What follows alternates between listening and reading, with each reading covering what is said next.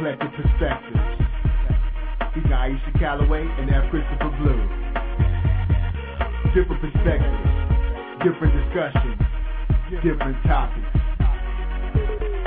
Eclectic perspectives. Hello, it's Aisha Calloway and F. Christopher Blue bringing you today's Eclectic Perspectives. The topic of today is crime and punishment. Ms. Calloway. How are you doing, Blue? Doing fine, had better days, but you know what I'm saying, this is a very important topic for us to touch on, but this southern heat is truly killing me. I concur. It's been a rough day for me as well. But yeah, let's go ahead and dive into this topic because I think we're going to shock our listeners today with where we're going to go with this. So for sure. Well, I'd like to start off with one of my favorite quotes. Is it a crime? Is it a crime that I still want you and I want you to want me too? That's by one of my favorite singers, Sade Adu. And by saying that, I'm just going into it. By anyone's definition, I myself am a statistic, and the deck is stacked against me. 1, I'm black. 2, I'm male. And 3, relatively young in comparison to those established contributors of society. It was prophesied that I would be in jail or dead by the age of 21, but undoubtedly this almost came to pass after the murder of my brother in a gang-related murder and the aftermath of such an event thereafter. I did not allow that woman's prophecy to come to pass, though just about every road that was laid before me could have led to such a fate: crime and punishment.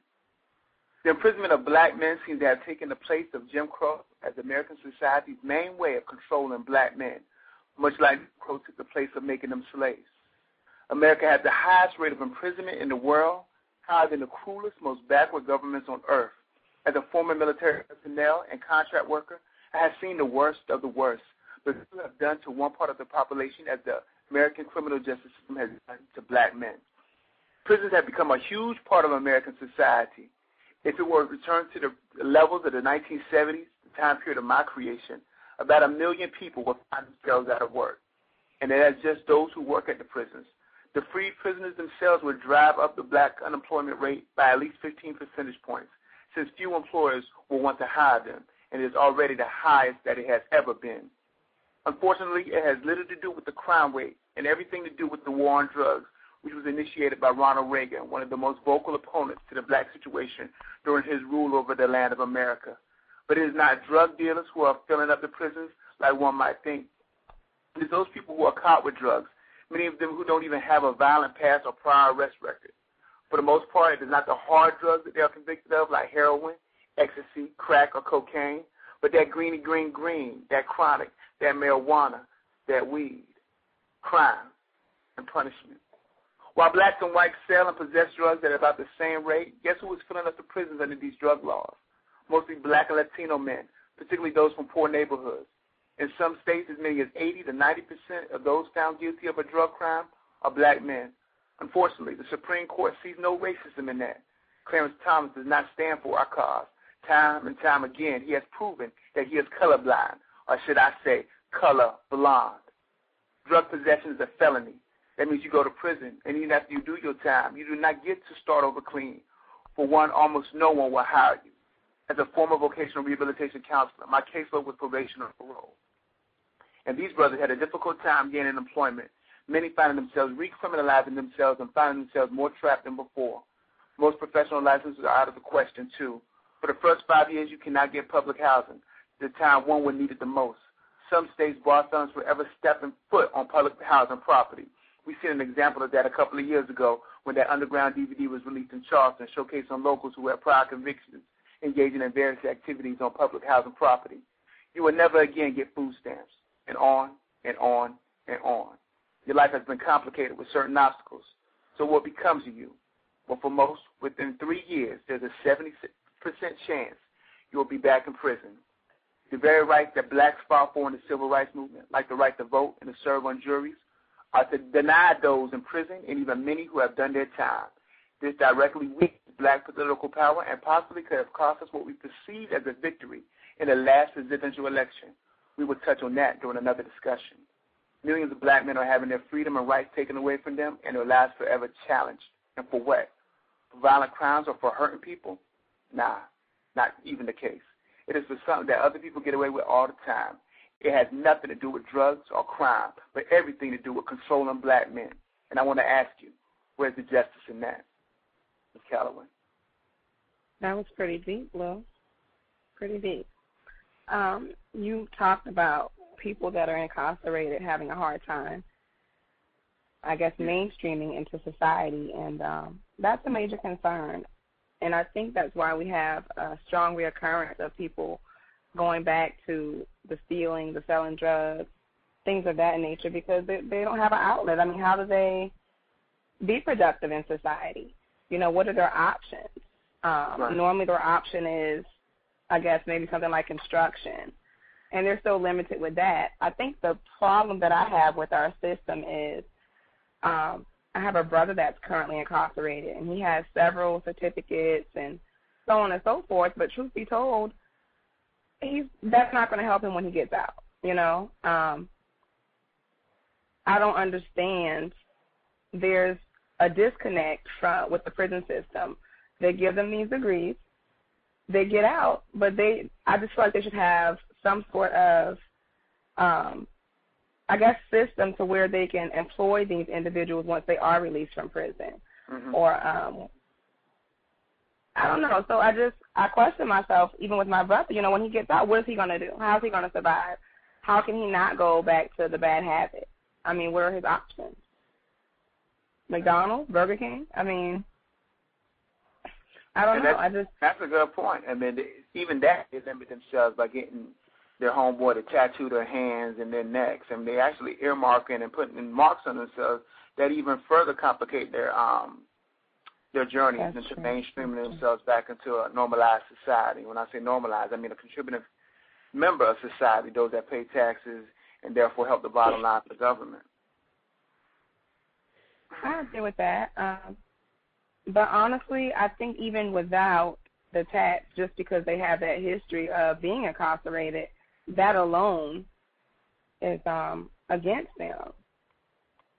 So, I mean, I can understand your view of how the tax may also contribute, but I just think the fact that they were already incarcerated at some point in their life, just once people see that, that's it.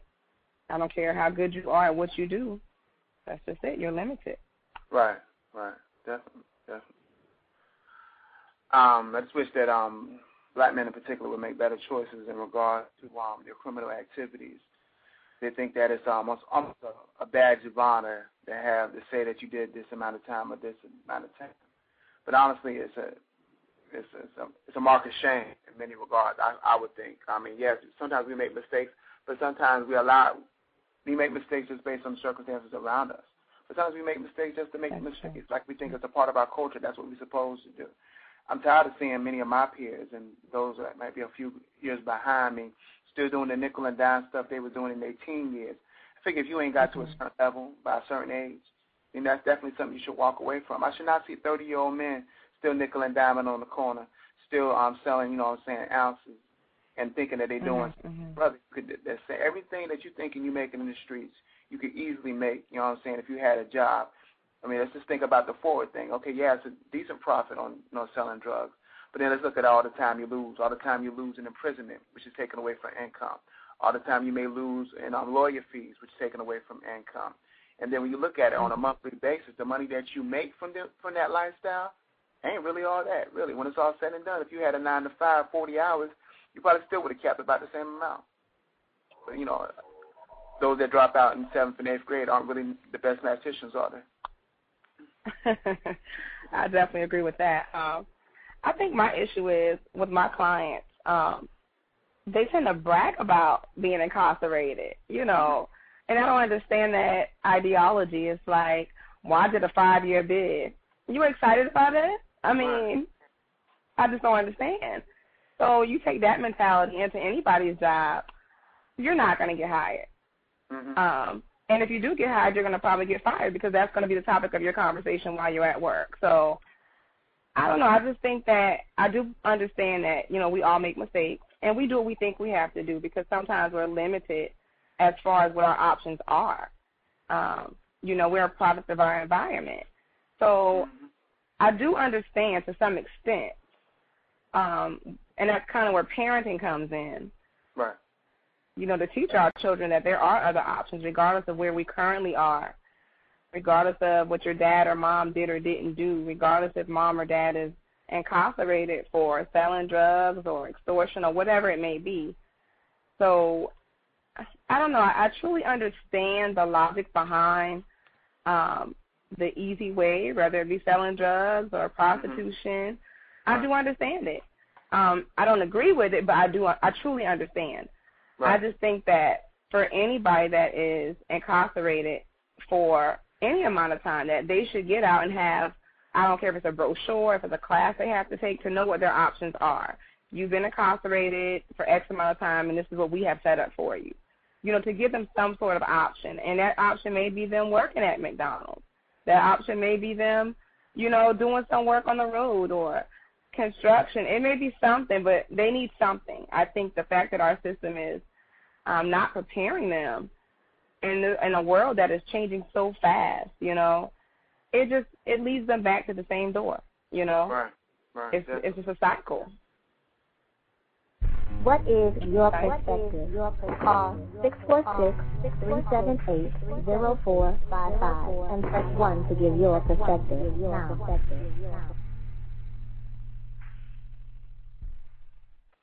All right, looks like we have a perspective coming out of Roxborough, North Carolina. Roxborough. Hello, can you hear me? Yes, sir. Hey, what's going on? This is Adam. You probably knew that. Oh, hey, Adam. How you doing, Stephen? Okay. Thanks for calling the show, Adam. Yeah, no problem. A couple of things that I want to mention. First, there was a study that was done, and where it kind of showed some of the things that are missing. Elephants, when they had brought in some elephants, this is some years ago, these were juvenile male elephants. And they were very, very destructive, very, very destructive, tearing up everything. And someone said, if you can just get a male in there, a male bull, mature bull, that, maybe things will calm down. And what happened was when they got that male bull in there, those young juvenile elephants did calm down. And see, one of the biggest problems that we have today is that we have fathers that are absent. And if we don't get that under control, it's going to be very difficult to get anything else under control, because young men got to have strong men in front of them to sort of lead them and guide them. Granted, a lot of things that is happening in this country isn't fair, but it doesn't give us a right to break laws. I mean, particularly when you know that is wrong. I mean, I think that goes more to a character issue than it does to a race issue. And the other thing is that the drug dealers, you have to give them some credit in terms of their abilities to manage. They are using some of the same mindset that the mainstream CEOs are using. But they don't really see that, because they don't really have anyone really sitting down and telling them that you have the abilities to do something more with your mind. In terms of school, and I think you mentioned something about your brother. What is he going to do? A lot of these guys do have college degrees when they're in jail. But, one of the things that they don't teach people, white or black, is that when you go to college, you never really hear anyone ever teaching you to be self-sufficient, to be a business owner, to really take what you've learned from college and actually do something, to be a producer of jobs rather than be a consumer of jobs. And so a lot of people get into this mindset. That's why we have so much right now unemployment right now. 10 million people being out of work, because we are so conditioned to be a consumer. And a lot of these people got degrees, and they don't go out and actually produce jobs. Now, I will tell you that right now, about 500,000 new jobs have been created, because these very people who was once employed are now saying, look, I have got to do something different. So they've gone out and they start producing, and now they have, they have the opportunity now to actually hire people. And but I certainly think that if we can get, I don't know how we can really fix it, guys, because a lot of the fathers, their priorities are in the wrong order. You got, right. And really, this could be a part 3 and 4 on the show, because there's so much at stake here. these fathers, a lot of them really don't know how to be fathers because their fathers weren't fathers with them. And so you got this vicious cycle. And so, we're free in one sense. The elephant, when they bring them in, a lot of times they have to chain them, and they use these really heavy-duty chains. And at some point, once they got them under subjection, they use really, low-type metal, almost to the point like it's a string. But the fact that it's still tied to their ankle, they think that, I'm still chained. And, and they don't realize that, if I could just pull a little bit more, I would make it. But it's a mind game, guys. It's a mind thing that once your mind is taken, once that's taken hostage, it's easy to do whatever else with you because you've lost the fight. The fight is gone. True.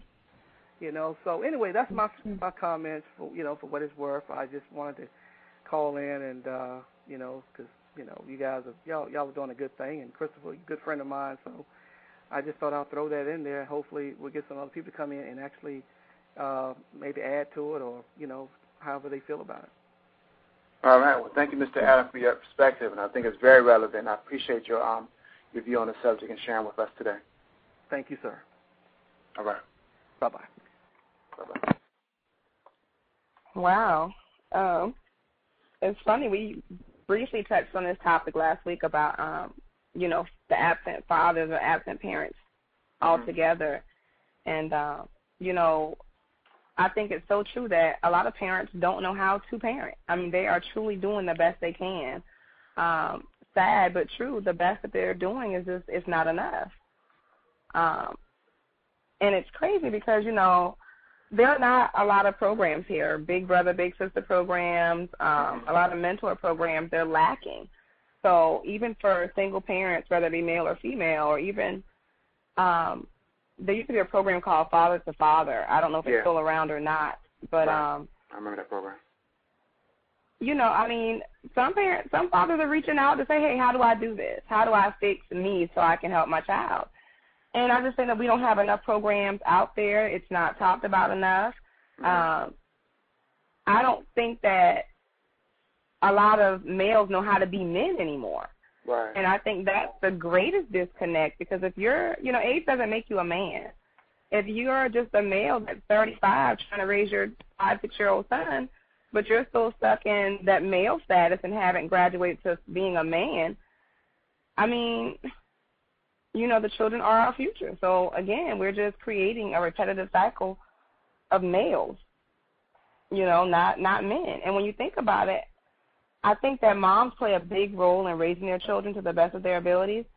But, honestly, my thought is that, children, period, little girls, little boys, they need their father more than they need their mother. Right. And I feel very strongly about that. But, I don't know. There are no programs in the communities anymore, so children are home all day, parents are at work, so they find things to get into. And they're not the best things, but, it's normally things that are going to land them in jail. They're joyriding in somebody's car, or they're in a store and they're shoplifting. I don't know. Society just has its priorities conflicted greatly. Yeah, unfortunately, that is the case, especially in regards to the crime, that most black males I shake hands with, I could say easily 3 out of 4 who I shake hands with at any given time have been touched by the criminal element, have been victimized by the criminal element at some point in their lives. Even I, myself, have fallen into that trap, in my younger years. And in some ways, I know it's hindered my ability to do greater things in the community because it's a strike against me that employers use to keep me from being gainfully employed in service of a particular sector. Fortunately, it hasn't always been the case, and I've been able to do great things in the community. I just wish that people wouldn't look at it. Let's say that you did do crime. We don't always have to be judged by what we did in the past. I would hope that someone could open their eyes in such a way that they can walk away from the past and don't allow themselves to be judged by the past, even if others judge them on the past. Continue to do good works. Don't fall into the trap of continuing in that criminal element or being trapped just because you think, oh, well, I remember in such and such year I got 2 years for this or that. Really. I mean, that's the path. And in fact, use that as a stepping stone. I've been through that. I've got past that, and I'm moving on to a bigger plateau. Well, I agree with everything that you just said. Black youth who inspire the fear seem not merely unrecognizable, but alien to the masses who fear them in regards to seeing life from their perspective. Not that we can't understand where they come from when we stop to consider. After all, the child is father to the man. And think how many inner-city black children are without parents, relatives, neighbors, teachers, coaches, or clergymen to teach them right from wrong. Give them loving and consistent discipline. Show them the moral and material value of hard work and study. And bring them to cherish the self-respect that comes only from respecting the life, liberty, and property of others. Think how many black children grow up where parents neglect and abuse them, where other adults and teenagers harass and harm them, where drug dealers exploit them. Not surprisingly, in return for the favor, some of these children kill, rape, maim, and steal without remorse. And around goes the negative feedback loop. Reasonable fear feeds unreasonable white race hostility, whose reality in turn feeds unreasonable black paranoia about the justice system. Wow. That's pretty much what we just talked about for the most part. And it just, to me, when you just read that, it just kind of boils down to, again, you know, parents having to parent. I mean, our children are doing a lot of what they see on TV, what they hear in certain types of music. And sad but true, but the television and the music has become the parent. I don't know. I just think that we all can look at ourselves, everybody that has a child or children, and there's room for improvement. I don't care if it's just spending more time with your child, talking to them about different things, or just, you know, making you a better investment in yourself as a parent. You know, pick up a novel, talk to people about parenting. You know, we spend hours on the phone and on Facebook and, you know, talking about everything but the things that truly matter. And I just think that sometimes, you know, we lack that. And I'm pretty sure we all think that we're great parents. I think I'm a great parent, but I also know that there's room for improvement. Right. You know, so. And I just truly believe that parents are their children's first educators, you know. So my thing is to rear your child the best you can, teach them, you know, to have values and morals, you know, things like not stealing, not selling drugs, you know, just for little girls to take pride in their bodies as well as men as well. But I don't know, it's so much easier said than done. And honestly, I'm sitting here thinking about it as we're conversing, and it's like, where do we start, even with our own children? Where do you truly start, you know? Yeah. Let's chime in. Let's have someone chime in with their perspective. Caller? That would be good. Last digits, 55. Caller, you're on live with a perspective. Yes, sir. Yes, how you doing, man? I'm doing fine, sir. Yourself? I'm well. How are you? Yeah, I'm doing all right, man. I'm just calling in, just listening to what you guys are saying. Do you have a perspective on the topic? Oh, yeah. I mean, go ahead and get a green light. No, I was just I feel what you guys were saying. And as a whole, you know, we got to step up as parents, like you said, because a lot of these kids out here doing all this foolishness, they lacking a male role model. Yes, sir. And like a father is very important. You know, it's like a lot of people don't understand that. You know, you can't. You can say all you want to say about these kids and all this stuff they're doing, but you know, until you be a father or a mentor to somebody, you know, you don't really want to know the impact. Because when I was young, I used to do a lot of stuff based on just seeing people around me do it, right. And I had to learn that you know you can't follow the crowd. Right. Sometimes people pay a price that they don't. Sometimes people pay a price that they're not willing to pay in order to learn. And I've learned through other people's mistakes. But the father is very important and the mother is very important. Yes, sir. That's definite. Yeah, I agree with that. Me too. Thank you, sir. Thank you for calling the show. I can hear. All right. I'm sorry. I said we thank you for calling the show. Oh, yeah. No problem. I'm glad. I was notified about the show yesterday. My name is Cargene. They call me Lover, but I was just calling in because I said I would. Hold on. I got it. They call you what? What they call you? Lover, L-U-V-A. Okay. That's just the name, like Pookie or Renee. Okay, I just wanted some clarification. Yeah, that's all it is. That's all it is, that name. Well, I'm glad you got the word. Huh? I can't hear that. No, I had a question. Like right now, I'm only hearing like two voices. So that means only two people online. What, three of us online right now? Nah, I only activate one mic. I only activate one mic at a time. That way there won't be no over talking each other, which still happens even after the fact.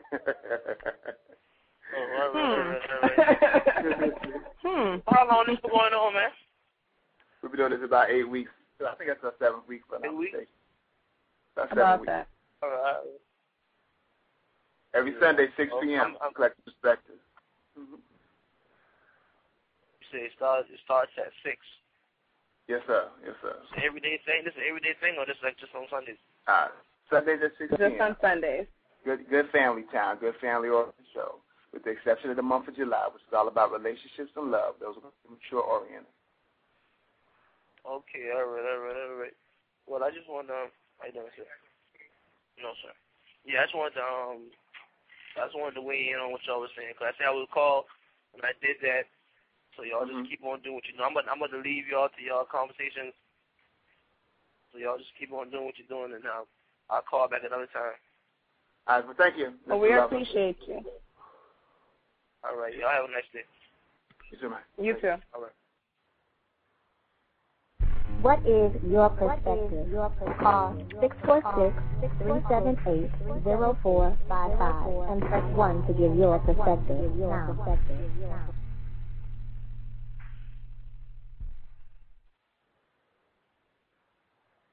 Well, this is a great segue into the topic that you was most passionate about in regard to crime and punishment, Ms. Calloway.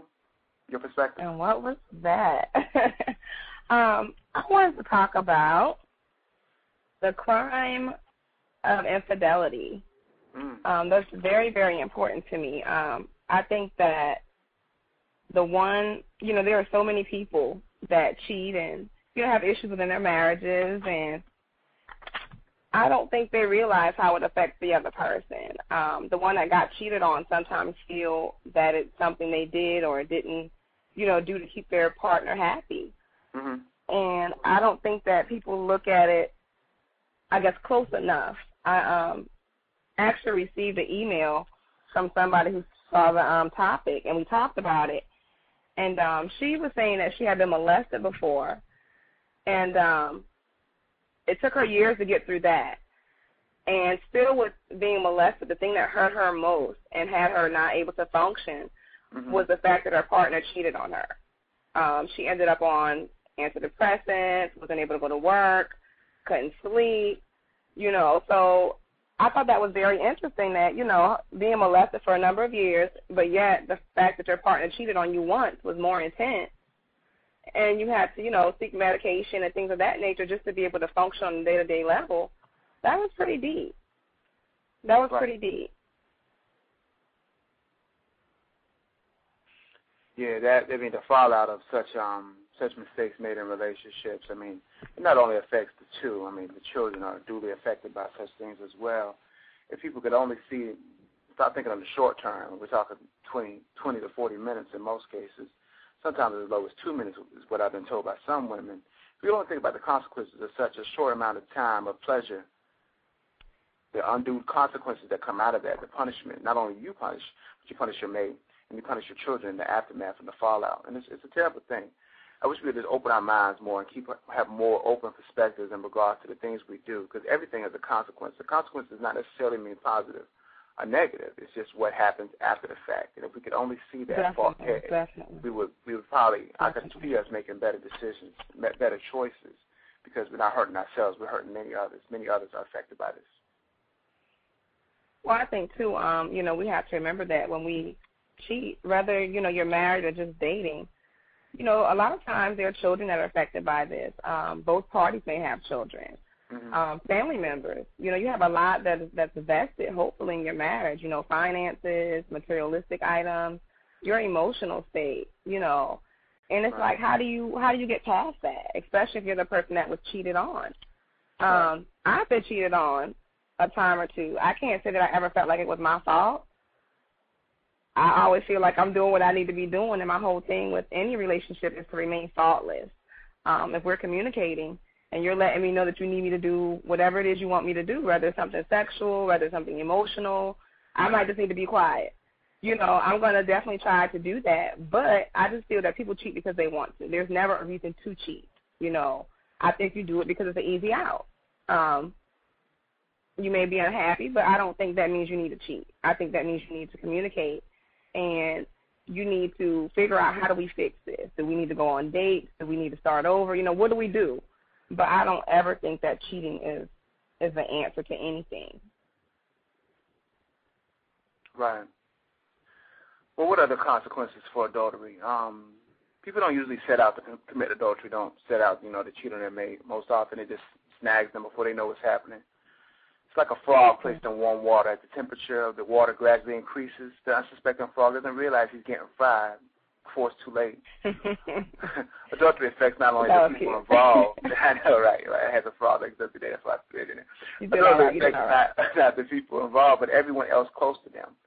Although it's rampant, it should be taken seriously and prevented before it even starts. I agree.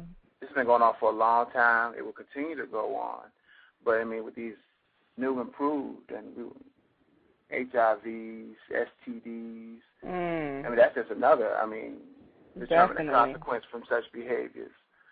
It also changes the interactions of people, not only in their close relationship, but how they deal with others, that even the further circle of how they act around their coworkers, the way they perform at work, because sometimes that particular crime basically catalyzes them in order just to focus on that. Oh, how can I get away with this?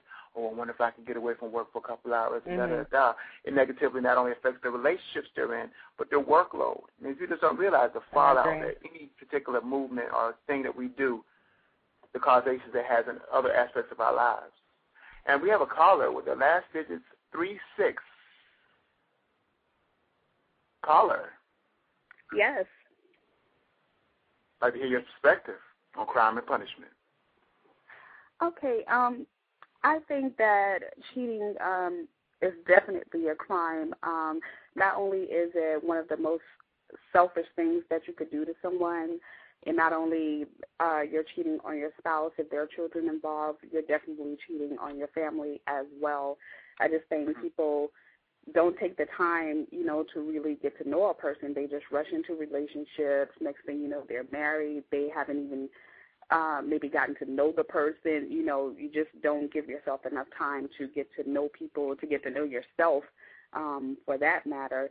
To me, cheating is clearly just an unfortunate side effect that a relationship is definitely completely over. It takes a strong person to be able to come back from that, or to be even to trust your mate again.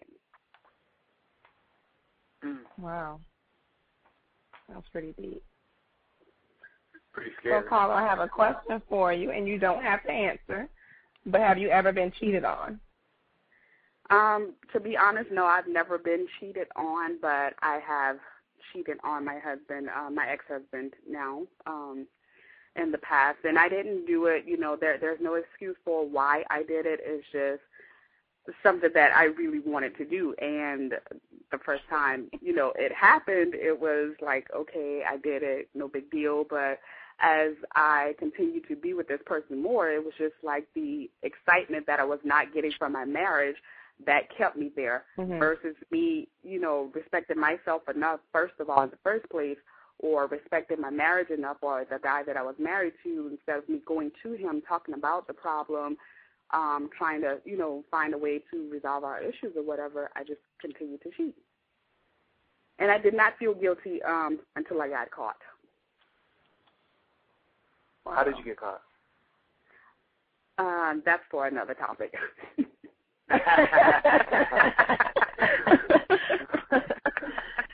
Look, you got that caller number because I might have to call her back after the show. Yeah, I have a call. I know she said she got caught. She didn't say she can't clean. All righty. So I do have one question. How long did the affair go on, if you don't mind me asking? For about a little over 5 months.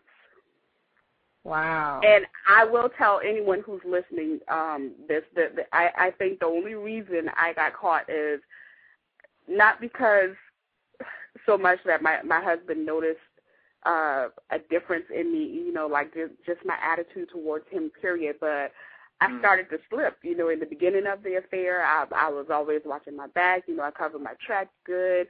Then, you know, once you give yourself to someone, there's some type of, for most people I'll say, there's some type of emotional bond that you're forming with that person. So the more you start to lean toward this way, you don't cover your tracks the same. You don't, you know, do the same things that you used to do to keep yourself from getting caught. So I was slipping, you know, and just the sound of my ex-husband's voice would just send me in outrage, not necessarily because of anything that he did, but I just didn't want that anymore. I didn't want him anymore. Just to hear his voice would just, like, aggravate me totally. So he could tell, you know, different things that I would do, different things that I wouldn't do anymore.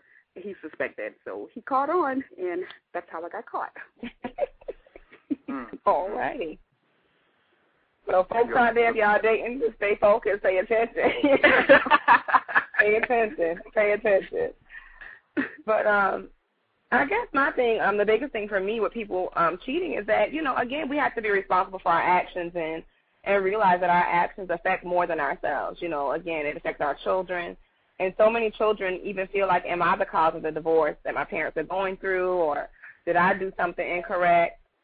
You know, things of that nature. And I don't know, I just think that we get so caught up in the moment sometimes. You know, we focus on what our mate is not doing. You know, my wife is not cooking like she used to. She's not doing this. She's not doing that.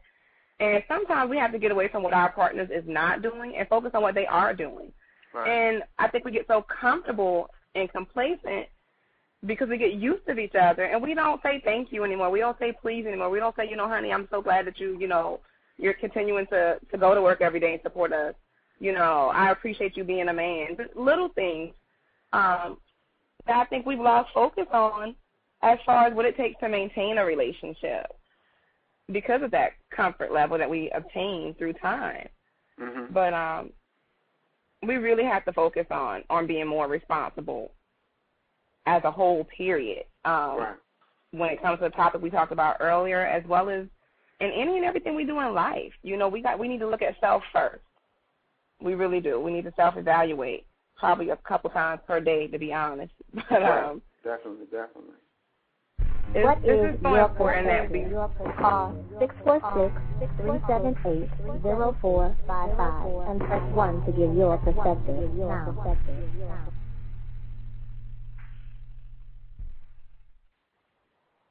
Oh, it looks like the producer pushed the wrong button while he was talking. Were you saying something, Ms. Calloway? I noticed that. Look.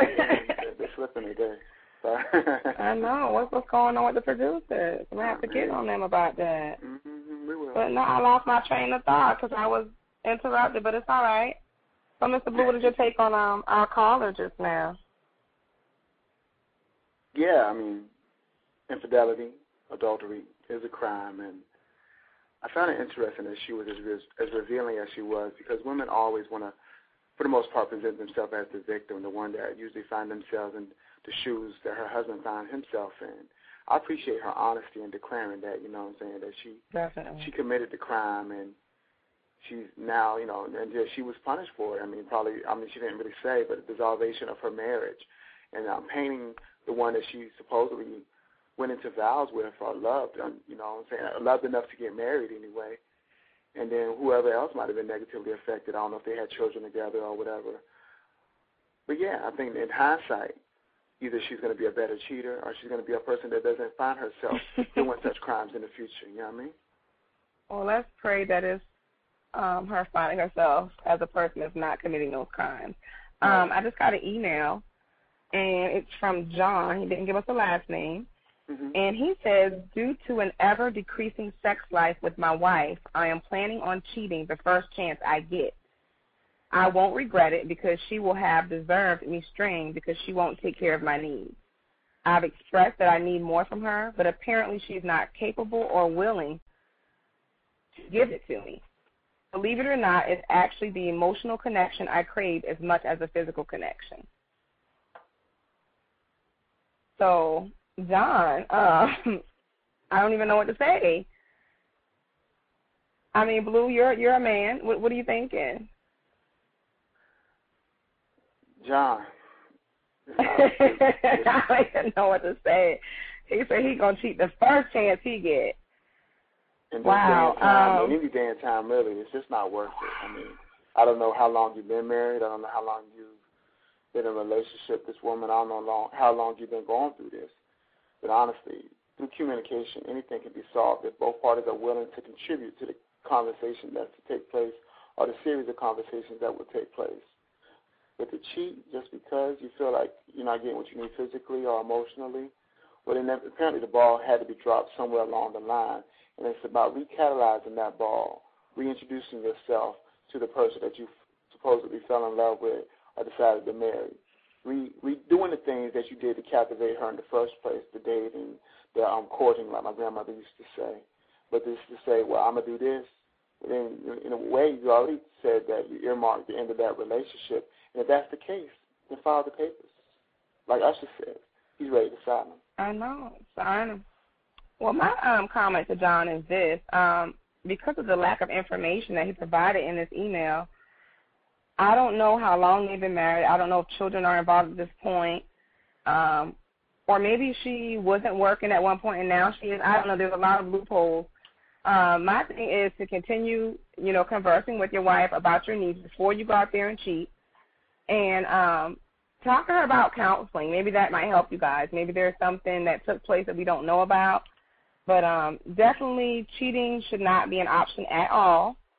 I think if you feel like you need to cheat, you need to discuss that with her, and y'all two go from that position. But there's so much at stake with cheating. HIV, just divorce. And I don't know at this point, John, if that's what you're willing to do, if you're willing to have a divorce.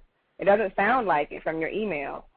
But definitely talk to your wife and seek counseling for the both of y'all if she's willing to go. And I wish you guys the best, but try not to cheat. And if you do, strap up. That's all I can say. Safe sex. That was interesting. It's sad at the same time. Yeah, it's very sad. Why but I mean, he really make such choices, such crimes against others, when the consequences. But it sounds like his mind is made up. He said, I plan on cheating the first chance I get. Right. So I don't even know if what we're saying is going to help him, but wow. If you're a wife listening and you're not giving it to your husband, I'm going to need you to, handle your business, because this brother said he out. Wow. All right. Well, I have one more email that just came in, and this is from Tifa. She says, before I got involved in an extramarital relationship, I thought it was a taboo type of thing. Then I realized it helped spice up my marriage, and I'm more pleasant to be around in the house. But nevertheless, I did feel guilty about my action toward my primary partner. He's a hardworking man, great father and husband. I don't have any desire to leave him, but I enjoy the extramarital affair. Wow. I don't even know what to say because listening to what she's saying about her husband, I mean, he doesn't sound like a bad guy at all. It just goes back to my point earlier that I think people cheat because they want to cheat.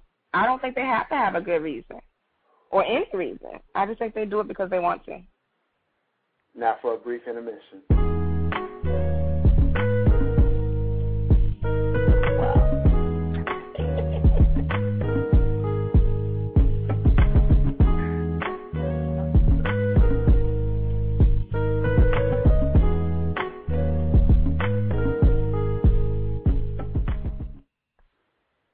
All right, and we're back. Eclectic Perspectives. Today's topic, crime and punishment.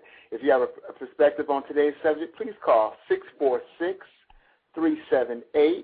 646-378-0455. Once again, that's 646-378-0455, and press the number 1, and that's to talk to the host and go live on the air. Whew, yeah, your friend Shakrifa, whatever that name is. That's a very interesting, that's what I said, interesting perspective, considering, you know what I'm saying, she's doing the crime and reaping all the benefits of the crime. Unfortunately, I promise you this, punishment is on its way. I promise you. I believe that. So, Tifa, if you're listening, I mean, you really need to reevaluate self, because there are a lot of women that would love to be in your shoes. A hardworking man, great father and husband. You haven't said anything negative about this man, and you're just enjoying your extramarital relationship. Out of all the males I know, 1 in 10 may fit that criteria. 1 in 10. Wow. 1 in 10? I was thinking more like 1 in 50. Okay. I mean, I was just trying to be positive. Okay. And I'm trying to be realistic. I mean, 1 in 50 is a bit much. I'm pushing the envelope with that. I don't know too many men fit that criteria. Wow. He got that and said, well, I'm going to spice it up by doing this. Yeah. Well, accept the relationship that this man is contributing, everything that he's contributing to the relationship. Spice that up. Then we can think about spicing up something outside of that. Well, you know what? I just hope her and John don't hook up, because it's going to be trouble. That's all I can say. Trouble. But, yeah. On another note. Yeah, on another note. I don't know. So, Mr. Blue, I'm going to pry into your life now. Can you tell our listeners if you've ever been cheated on? Have I ever been cheated on? Mm-hmm. Yeah, I've been cheated on. How'd that make you feel? Makes you feel like, well, there's a reason behind it. I understand the reason. Okay. All right. Everybody makes choices for whatever reasons they feel that they made a choice. Reality, there's no such thing as absolute reality. It's interpretive. And in her reality, she felt justified in her decision. Definitely. Therefore, but her decision had its consequences that she still to this day may be paying for, or maybe not. I pray to God that all is well. I don't communicate with her in order to find these things out. But yeah, I'm pretty sure even those that say they never have, probably have been and just didn't come to the realization that it came to pass. I don't know. I think for me personally, if I'm dating somebody and they cheat, we're finished. It's over. It's done. I'm going to just let you do you. Mm-hmm. But if I'm married, I don't know if I would let it go that easily. I think I would try to work on it, if at all possible. Now, if he's a serial cheater, that's a different story, you know. But if it happened, we're human, and I think that, you know, we all have issues. But I've heard stories where people have cheated, and it's actually made their marriage stronger, because they get into a place where they realize, wait, you know, I could have lost a really good man or a really good woman. And, you know, it's sad that it may have taken that action to happen, but it happens, you know. I think, so in that aspect, cheating may not have been 100% a bad thing. But, you know, that old saying, you don't miss a good thing till it's gone. So I think that people that can get through a cheating relationship, especially a marriage, you know, kudos to them. But for me, I can pretty much confidently say, unless it's like with a family member or something like that, my best friend, something like that, I would definitely try to work it out with my husband. Just because, you know, marriage is a serious step. Right. And, you know, as long as he's willing to work it out, I don't think I would just let it go just like that. And that's the truth. I mean, that brother going to go through, you know, some drama, but, you know. You're going to make mistakes. But, just a little bit, you know. A little bit. Might not cook and clean for about 6 months, you know. But okay. What is one other perspective I wanted to bring to light, courtesy of our producer, Ashley Mitchell? Within the Department of Social Services, there's a large majority of cases where children are being raised in single-family homes. Mothers sometimes don't know who the child's father is. The father is in prison or is just not involved, also known as absentee parent. Absent parents are sometimes absent due to the mother not informing the father that she has even had a child. This could also be due to the father denying paternity of the child. In any case, these children are more likely to bear the burdens of their single parent. These children witness and know firsthand the financial, social, and emotional struggles of their parents. As a result of missing parents, these children are oftentimes left at the mercy of the DSS system. The mandate of the state is to maintain the safety and well-being of all children. If a custodial parent is deemed unfit due to drug use, severe physical discipline, or abandonment, when there is no alternative family, these children become, simply put, children of the state. They are placed in foster homes and group homes as a means to provide stability. Imagine being ripped from the only home you know. Your mom is there. Your siblings are there. You're comfortable to share a bed with your younger sibling, and you feel safe. Someone comes knocking on the door and is telling you, your mom, you must leave. You can no longer live in the only home you know. They're talking about you, not to you. No one will acknowledge you or answer any of your questions. You know nothing bad is happening, but you don't know what it is. They tell you this is to keep you safe. You always thought you were safe. What do they mean my home is not safe? You think to yourself. The problem with all this is the children being removed is supposed to be protected, maintain safety and well-being for the children. What about those who respond negatively to the removal? There's an entire population of children with behavioral problems as a result of separation anxiety due to being removed from their homes. There's an entire division dedicated to handling children who don't do well based on their emotional and physical response to the separation. The real punishment is faced by the child at the expense of a careless parent. If the child is removed, now the parent can do as they please and not have extra mouths to feed. Well, who cares about the child now? As a parent, that was your job. Now someone else is taking that responsibility of caring for, nurturing, and loving the seed you created. The crime was the parent, but the punishment is often the burden of the child. But as an added note, I would like to say that many children that are put into these foster care children and become wards of the state are recriminalized over and over. There's numbers and numbers of cases of physical and sexual abuse that have a damaging effect of that child even well into adulthood. Definitely. On that note, I definitely I'm a foster parent, and I definitely understand exactly where our producer Ashley is coming from with this because, you know, a lot of times in the foster system, these children are shuffled from one home to the next without therapeutic services that are stemmed towards their shuffling. They'll have therapeutic services based on their quote-unquote drug use or sexual behaviors, things of that nature. But there's nothing that I've seen since I've been doing foster parenting that, you know, extends past the quote-unquote, you know, top issues. And it has to be hard. I mean, my last foster child, when it was time for her to leave, she just, like, packed up her stuff like it was just like, I'm going to grab my purse and go to the store. I mean, it was like no emotion. And I know it has to be some kind of emotion that, you know, you're always uprooted from one house to the next. I mean, I can't imagine. I really can't. And, you know, I just think that is just, our system, again, is just so shattered. It's not even broken. Our system is shattered. Mm-hmm. And I feel for these children because it's like, what kind of life are they going to have? What kind of relationships are they going to be in, you know? I mean, when they're just so used to moving from one place to the next. I mean, there's hope, but statistically speaking, they don't get to know stability. They're not in one school long enough. They're not in one home long enough. I don't know. It's sad. Oh, I have an unknown caller who has their hand up. Caller? Yeah, can you hear me? Yes, sir. All right, I'd like to ask a question.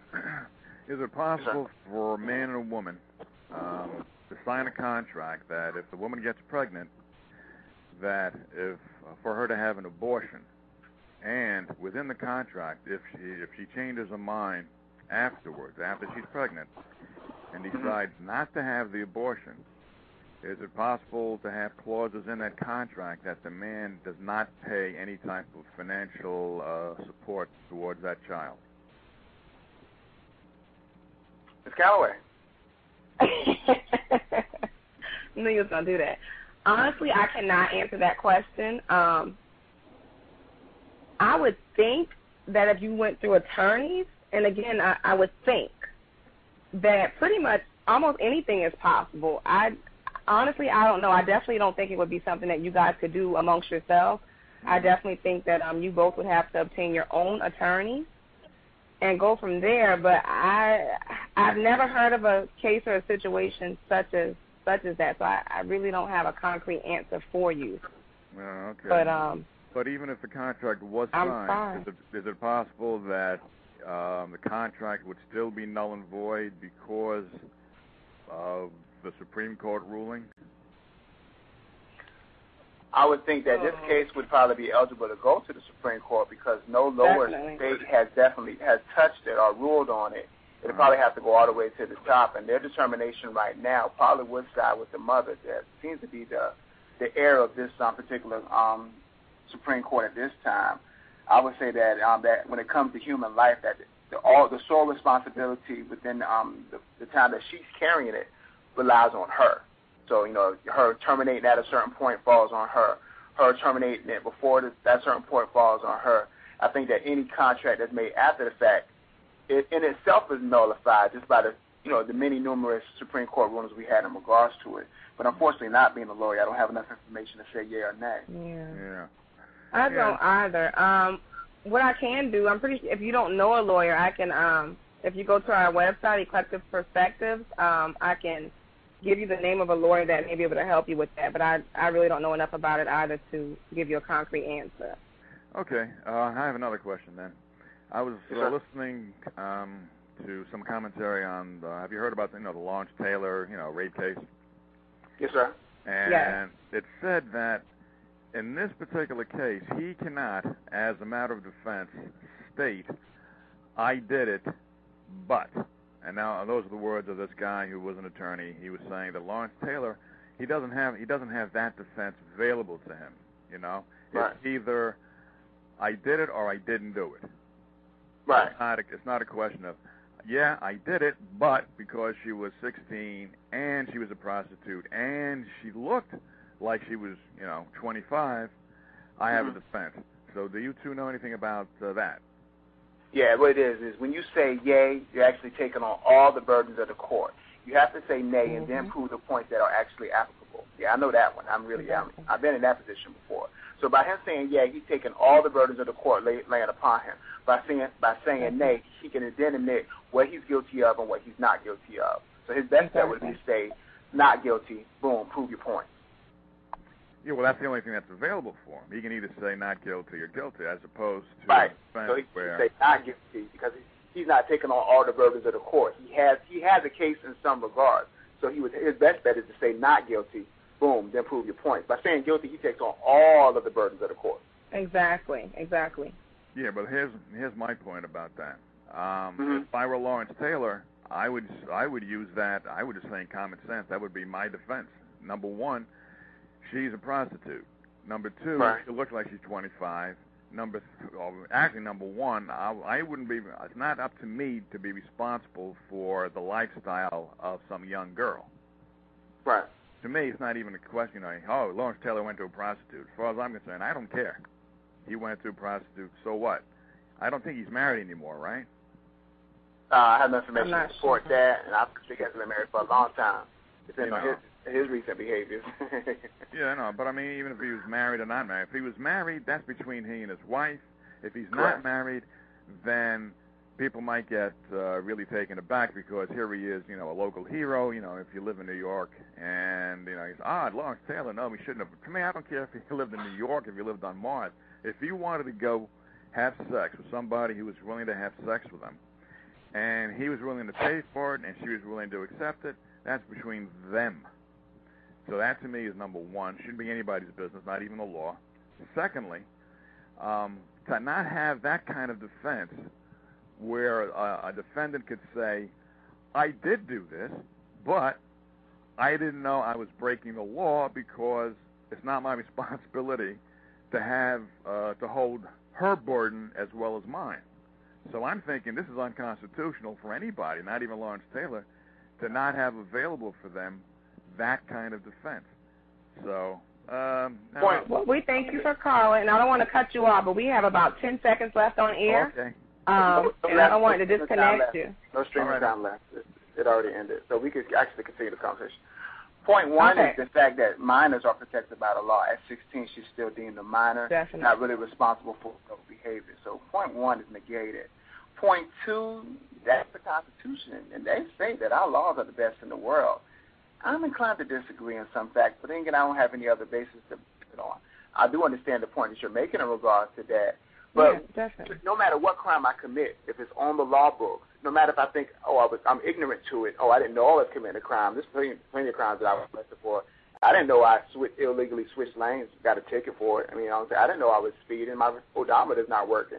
So ignorance of the law does not negate the law, and that's like one of the main affirmations of the law currently that we don't live under in America. Well, yeah, I know, and to me, Go ahead. Oh, to me, it's a stupid foundation, because there are 2,000 laws made every year. There are something like 9,000 laws on the books. It is not our responsibility as citizens of the United States to know every one of these laws, especially since 94% of the congressmen don't even read the bills they sign. Okay. So I know what you're saying, because a lot of people who believe in the law, I don't believe in the law. Okay, I believe in common sense, because laws are made by people who are, to a large degree, bribed by their sponsors or lobbyists, the people who send them to Congress. Right. And a lot of laws, if you examine them, you just say, you got to be kidding me. This is a law? So I don't believe in the law just because it's a law. And there are a lot of times in history. I mean, you take a look at the blue laws. In one state or in a few states, if you walk a cat on Sundays, you're breaking the law. Stupid laws. From South Carolina, we have a number of blue laws that are still in the book that just don't make any sense whatsoever. Right, exactly. I know about that. Yeah.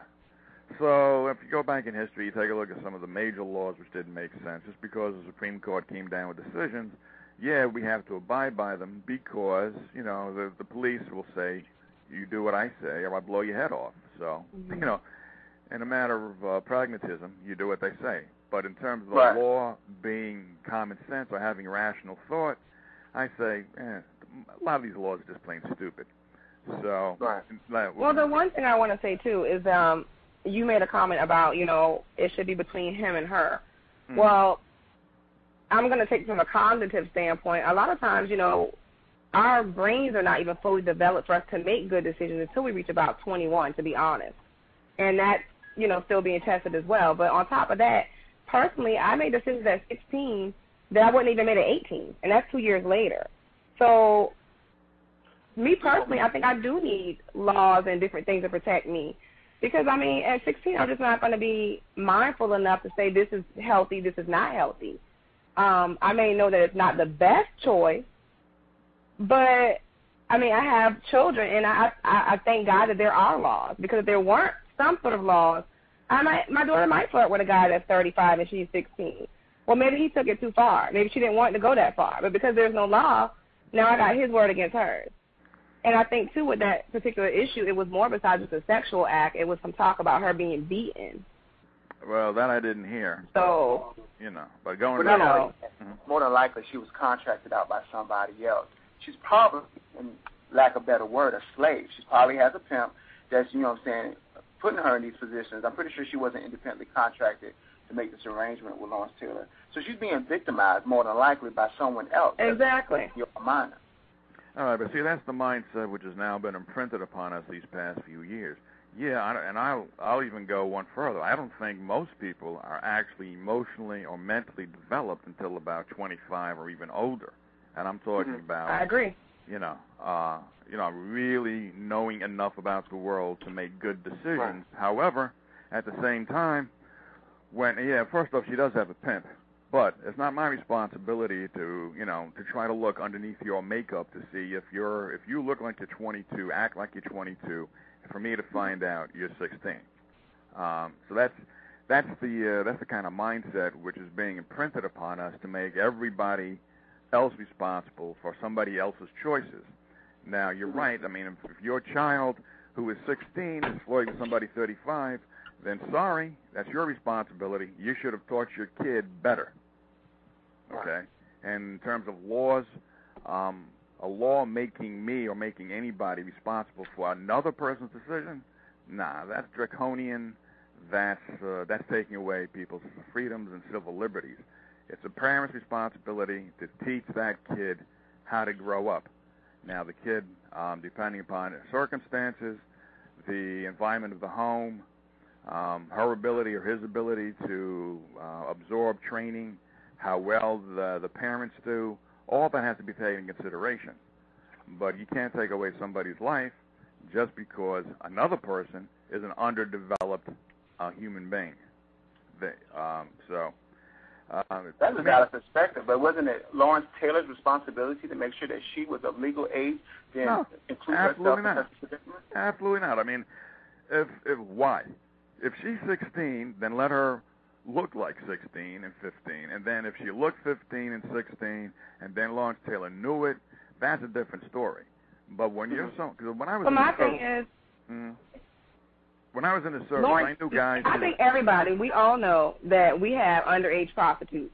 And sometimes it's not the child's fault. And we have to remember, because they are a child, they're just that, a child. They're not able to make cognizant decisions for themselves. If I'm a bad parent, that's no fault of my child. She may be in a position she has no right being in due to my lack of parenting skills. Or maybe I'm a great parent. I don't know what you teach your children. I was very bad. My mother was the strict of the strictest. I knew better. But because I wanted to do certain things, I did it. I knew I was going to get my behind tore up. I knew I was going to be on punishment all summer. But I wanted to do what I wanted to do. Not because my mother didn't parent me correctly.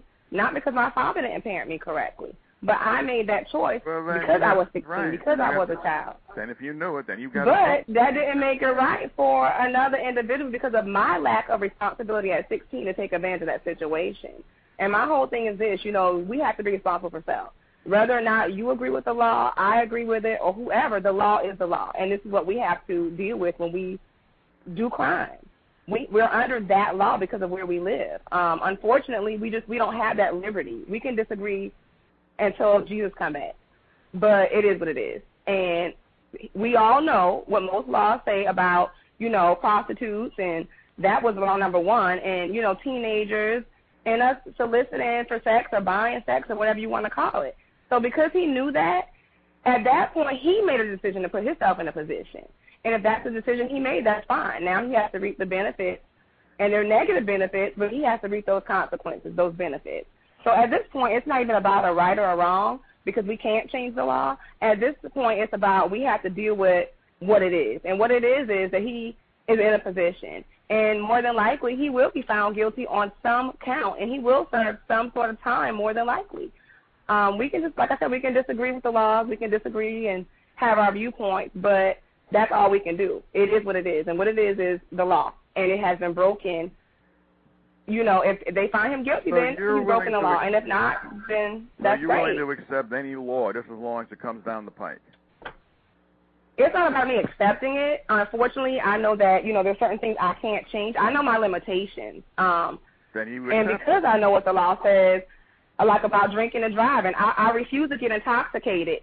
Maybe I swerved a little bit. I swerve when I'm not intoxicated. But because I know that I can get arrested for that, I just won't do it. You're saying that the law is the law, so any law is a good law. No, I never said it was good or bad. What I said is it's the law. So when I do certain things, I need to know that, look, this may be the outcome. So in other words, you're willing to accept any law as long as it's the law. I didn't say any. What I said is that this is where we are. Which is what I never said that. No. You didn't say it. No, what I'm saying is this is what it is. This is where we are. Exactly it. This is his standpoint. That this is what it is, then you're in this particular situation, yes. Oh, so in this particular situation, yes. All right, so in this situation, yes, but in other situations, if you don't like the law, then you don't feel that the law is right. I thought we just I'm not even saying that this is right or wrong. That's what I thought too, but I'm not saying that this law is right or wrong. What I'm saying is it is a law, and we have options as adults to abide by it or not to abide by it. But whatever the circumstances are, once you make that decision, that's just what you have to deal with. I'm not saying it's right or wrong, any law, period, or this particular case. I'm not saying it's right or wrong. What I'm saying is that it is a law. So at that point, when we know it's a law, then we have to make a choice. And you also said he made his choice. You also said there's nothing we can do about it. Well, if that's the case, then there wouldn't be a lot of laws having been overturned because of citizens saying that this law, whatever the law was a bad law. So that's why I said... Let me clarify. When I say there's nothing we can do about it, what I'm saying is that he's made his decision, and this is where he is. He's in court. So let me clarify that. Yes, laws are changed all the time. So you I do understand that. Right, and you believe that Lawrence Taylor, since the law is the law, that he did something wrong. No, I'm not going to say he's right or wrong. I will not say that. You will not get me to say that. What I'm saying is he made a decision, and this is where he is. That's what I'm saying. And if he gets a sentence, let's say 4 years... Then that's where he is. Yeah, so... If he doesn't get a sentence, then that's where he is as well. Okay. You know, I'm not going to say he's right or wrong. Do you believe that this law, because of Lawrence Taylor suffers the consequences, is a good law? What law is that? State the law in the correct time. I'm about to say, I really don't even know it in full to comment on it. Yeah, can you state the law that you're talking about, sir? Well, the law that he supposedly, according to her, he's responsible for her actions. Because she's 16, he didn't know it, and ignorance of the law is no excuse. If he gets convicted, he's going to be convicted because of the law, whatever the law is. And if he gets convicted of it, then ipso facto, it's a good law. Okay, this is what he was convicted of. He was convicted of third-degree rape, not convicted of, indicted on, and third-degree rape and patronizing a prostitute. On the third-degree rape charge, it was endangering the welfare of a child. She is a child. And sexual abuse and criminal sexual act in a third degree. For this particular crime, he faces up to 4 years in prison if convicted. He has currently denied all the charges. Yeah, he is a child. That's against the law. It is a criminal sexual act. That is against the law. He did patronize a prostitute in New York. It's against yeah, I know it's against the law. I thought I made it clear, though, that not all laws are good laws. Okay? And you also said... This particular law, I think this particular law is a good law. Is a good law. So if there was a law that if somebody gets into an argument with somebody, and as a result of that argument, another person falls down dead because of the stress of the argument, and maybe because the person had a couple of heart attacks before or was drinking, and as a result of the argument, endangers himself to the degree where he dies. Is that person who has an argument with that person who died, is that person responsible for that other person's death? Ooh, you get some complicated scenarios. That's kind of deep, yeah. That was a deep one right there. You make me look at things from a different viewpoint. Yeah, definitely. Got me thinking now. All right. So the law, now remember, the law isn't made due to physical science or due to natural law. The law is made arbitrarily. The law is made by people in Congress who get paid to make these laws. And then again, these laws can be reversed and repealed by other people who come in who are paid by lobbyists to repeal them. Just because a law is a law doesn't make it a good law. The Dred Scott law is not a good law. Slavery was not a good law. I think you two can identify with that. So at the same time, there are cases where, do you know if in certain states, if you get into an argument with somebody and you put the hands on them, I mean just touch them, that's assault. You can go to jail for that. Okay? So, does that make sense? Sometimes you're going to be in somebody's face as a result of an argument. Let's say husband, wife, or two friends or two brothers. And they, and sometimes they just touch each other's arm, just like saying, I'm here or get away from me. Just by that touch, they can go to jail. That's assault. Not, some people think assault means you have to hit somebody in the mouth and knock out teeth. Okay? So the thing I'm getting at is that we have to be careful of the law. Just because the law exists, we have to actually understand what's the rationale behind it. And that's why a lot of civil defense attorneys, ACLU, and the like are kept busy. All right? And there's for example, there was a guy who was arrested. You probably heard about him. He was inside his own house a couple of days ago. His music was playing loud. The neighbors called the cops. Cops came. They found this guy coming back. He left the house to go to the hardware store. Came back, left his music on too loud, And the cop said, do you have identification? The guy said, I have identification inside my house. So he goes inside his house, gets the identification. The cop follows him inside the house. So the guy says, okay. He picks up a camera and takes a picture of the cop. The cop doesn't like it.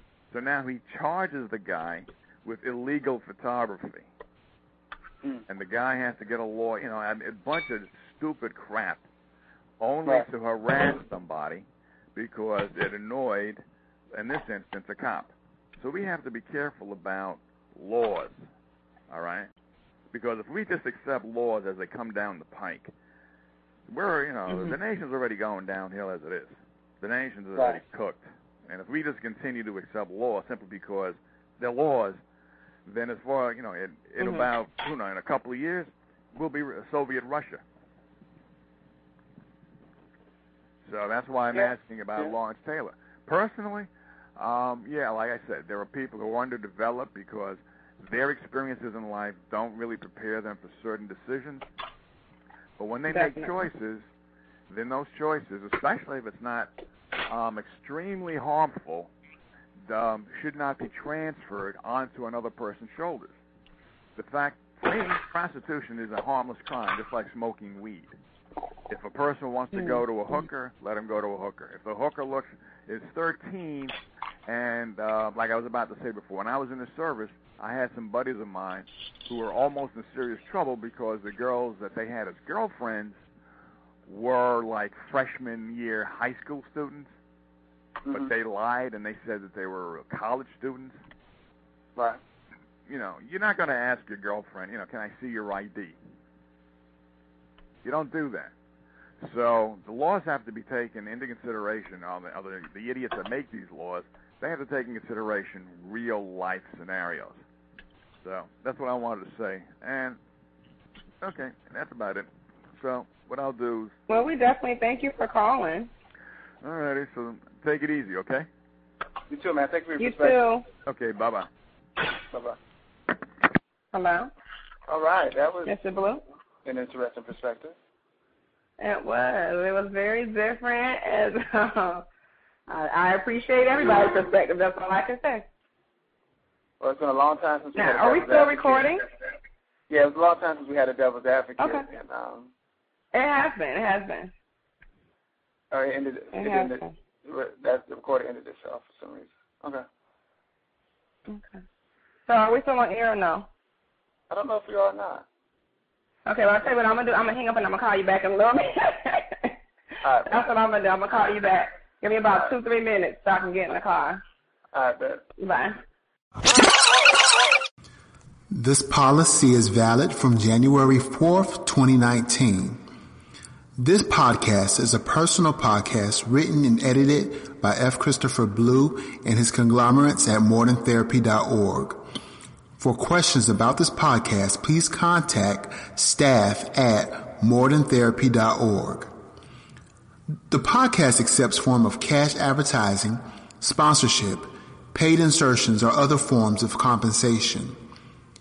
The compensation received may influence the advertising content, topics, or posts made in this podcast. That content, advertising space, or post may not always be identified as paid or sponsored content. The owners of this podcast is compensated to provide opinion on products, services, websites, and various other topics. Even though the owners of this podcast receives compensation for our posts or advertisements, we always give our honest opinions, findings, beliefs, or experiences on those topics or products. The views and opinions expressed on this podcast are purely the podcast's own. Any product claim, statistic, quote, or other representation about a product or service should be verified with the manufacturer, provider, or party in question. This podcast does not contain any content which might present a conflict of interest.